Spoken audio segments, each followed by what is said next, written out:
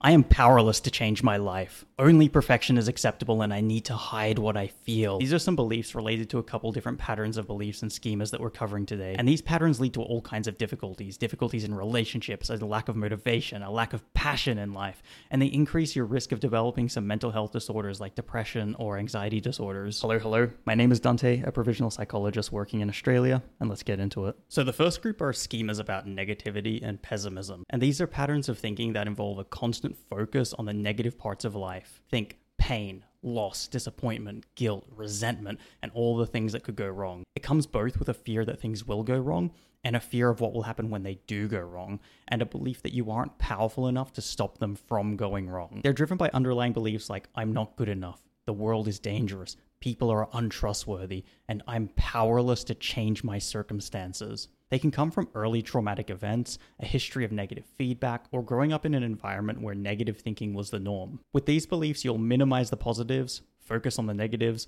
reinforce the story of pessimism, and then this leads to chronic stress, indecision, a lack of motivation, hopelessness, helplessness, and crushingly low self-esteem. You know what else leads to emptiness, a lack of motivation, a lack of assertiveness, and cranks the difficulty level of relationships up? That's our next schema group, which are beliefs about emotional inhibition. This emotional inhibition leads to a suppression of a lot of things, including spontaneous action. It suppresses your feelings and it suppresses your communication. And typically this is done in order to avoid disapproval by other people. It's done to avoid feelings of shame, and it's done out of a fear of losing control of your impulses. This inhibition can suppress things like anger, joy, affection, sexual excitement, the desire to play. It can make it really hard to express vulnerability and to communicate your feelings and your needs. And what you tend to see time and time again is just an incredible emphasis on rationality at the expense of emotion and at the expense of everything else in life. These schemas can stem from early experiences of being punished or shamed for expressing emotions, being brought up in an emotionally restrictive environment, and those can be linked to a fear of rejection and abandonment. And remember, it isn't just the bad feelings that get inhibited, it's all of them. There is no on-off switch for just individual emotions, right? You don't get to turn off the anger and the sadness and jack up the happiness. You just get a dial for them all. And when they're inhibited, you don't get to experience the joys of life to the degree that you should. And it makes relationships a lot harder because you're stopping yourself from feeling as much as others feel. And humans aren't just robots going around beep boop calculation. No, we're emotional creatures. Emotions are a key part of humanity and connection. And the process of uninhibiting your emotions can be really, really rough for people because you tend to uninhibit and experience the negative emotions first and more strongly. But the better and more positive emotions also come along for the ride. And the long-term outcomes of uninhibition are almost universally clearly worth it. This leads us to beliefs in the group of impossible standards. Impossible standard schemas refer to patterns of thinking and behavior that involve the belief that one must strive to meet very high internalized standards of behavior and performance. And this is usually done to avoid criticism. This can lead to feelings of pressure and difficulty slowing down, as well as being hypercritical towards yourself and other people. These schemas typically result in significant impairment in areas like pleasure, relaxation, health, self-esteem, your sense of accomplishment, and satisfying relationships. And I think you'll notice a theme here that all of these schemas tend to hit on a few key points, notably pleasure, self-esteem, and relationships. The common core beliefs associated with impossible standard schemas include, I must be perfect to be accepted. I must always perform at a high level. I should be able to do everything on my own. I should always be in control. I must never make mistakes.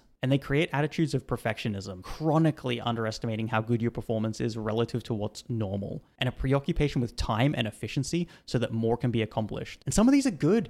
At a certain level, they definitely can be good. Efficiency is great. Being detail-oriented is good. Not overestimating yourself is really helpful. But when it comes at the expense of everything else in your life, relationships, happiness, and creates a level of stress that it ends up actually ruining your ability to perform, obviously it's not helpful. And what also comes along for the ride are rigid and unrealistically difficult rules in life. And these come in the realms of morality, culture, and religion. The long-term effects of impossible standard schemas can include chronic stress, anxiety, burnout, difficulty enjoying and being in the present moment, difficulty with self-compassion and self-forgiveness, difficulty with self-care and self-protection, and difficulty with self-esteem and self-worth. These beliefs tend to come from an environment of being raised where you had high expectations placed on you without the appropriate support or validation along the way, where you experience criticism or perfectionistic behavior modeled by parents and caregivers, or you experience traumatic events that led to the belief that you have to strive to meet insanely high levels of behavior and performance in order to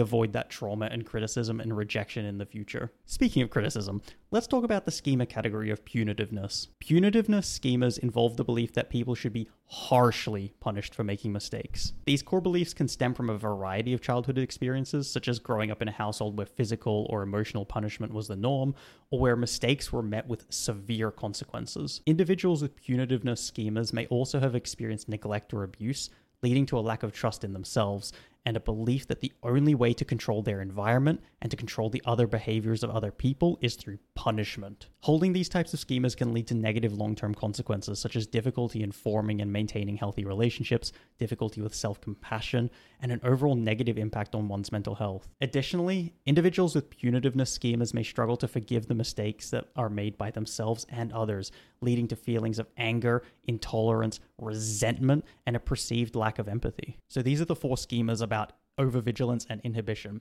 There are 5 total categories of schemas, and I've made videos on several others, so I recommend you go and check those out if you're interested in learning more. While these videos that I'm currently making are more of an overview of the schema categories themselves, and I'm not really talking about how you can change these things, what the process is like for changing these schemas and beliefs, and what the outcomes are for actually changing them, those videos are coming in the future. Once I've laid the theoretical groundwork of what these schemas are, then we can talk a bit more about what you can do with that information. So if you're interested in learning about that, drop a sub to the channel, and those videos will be coming out in the near future. Go ahead and enjoy your day. I really hope you do. Bye.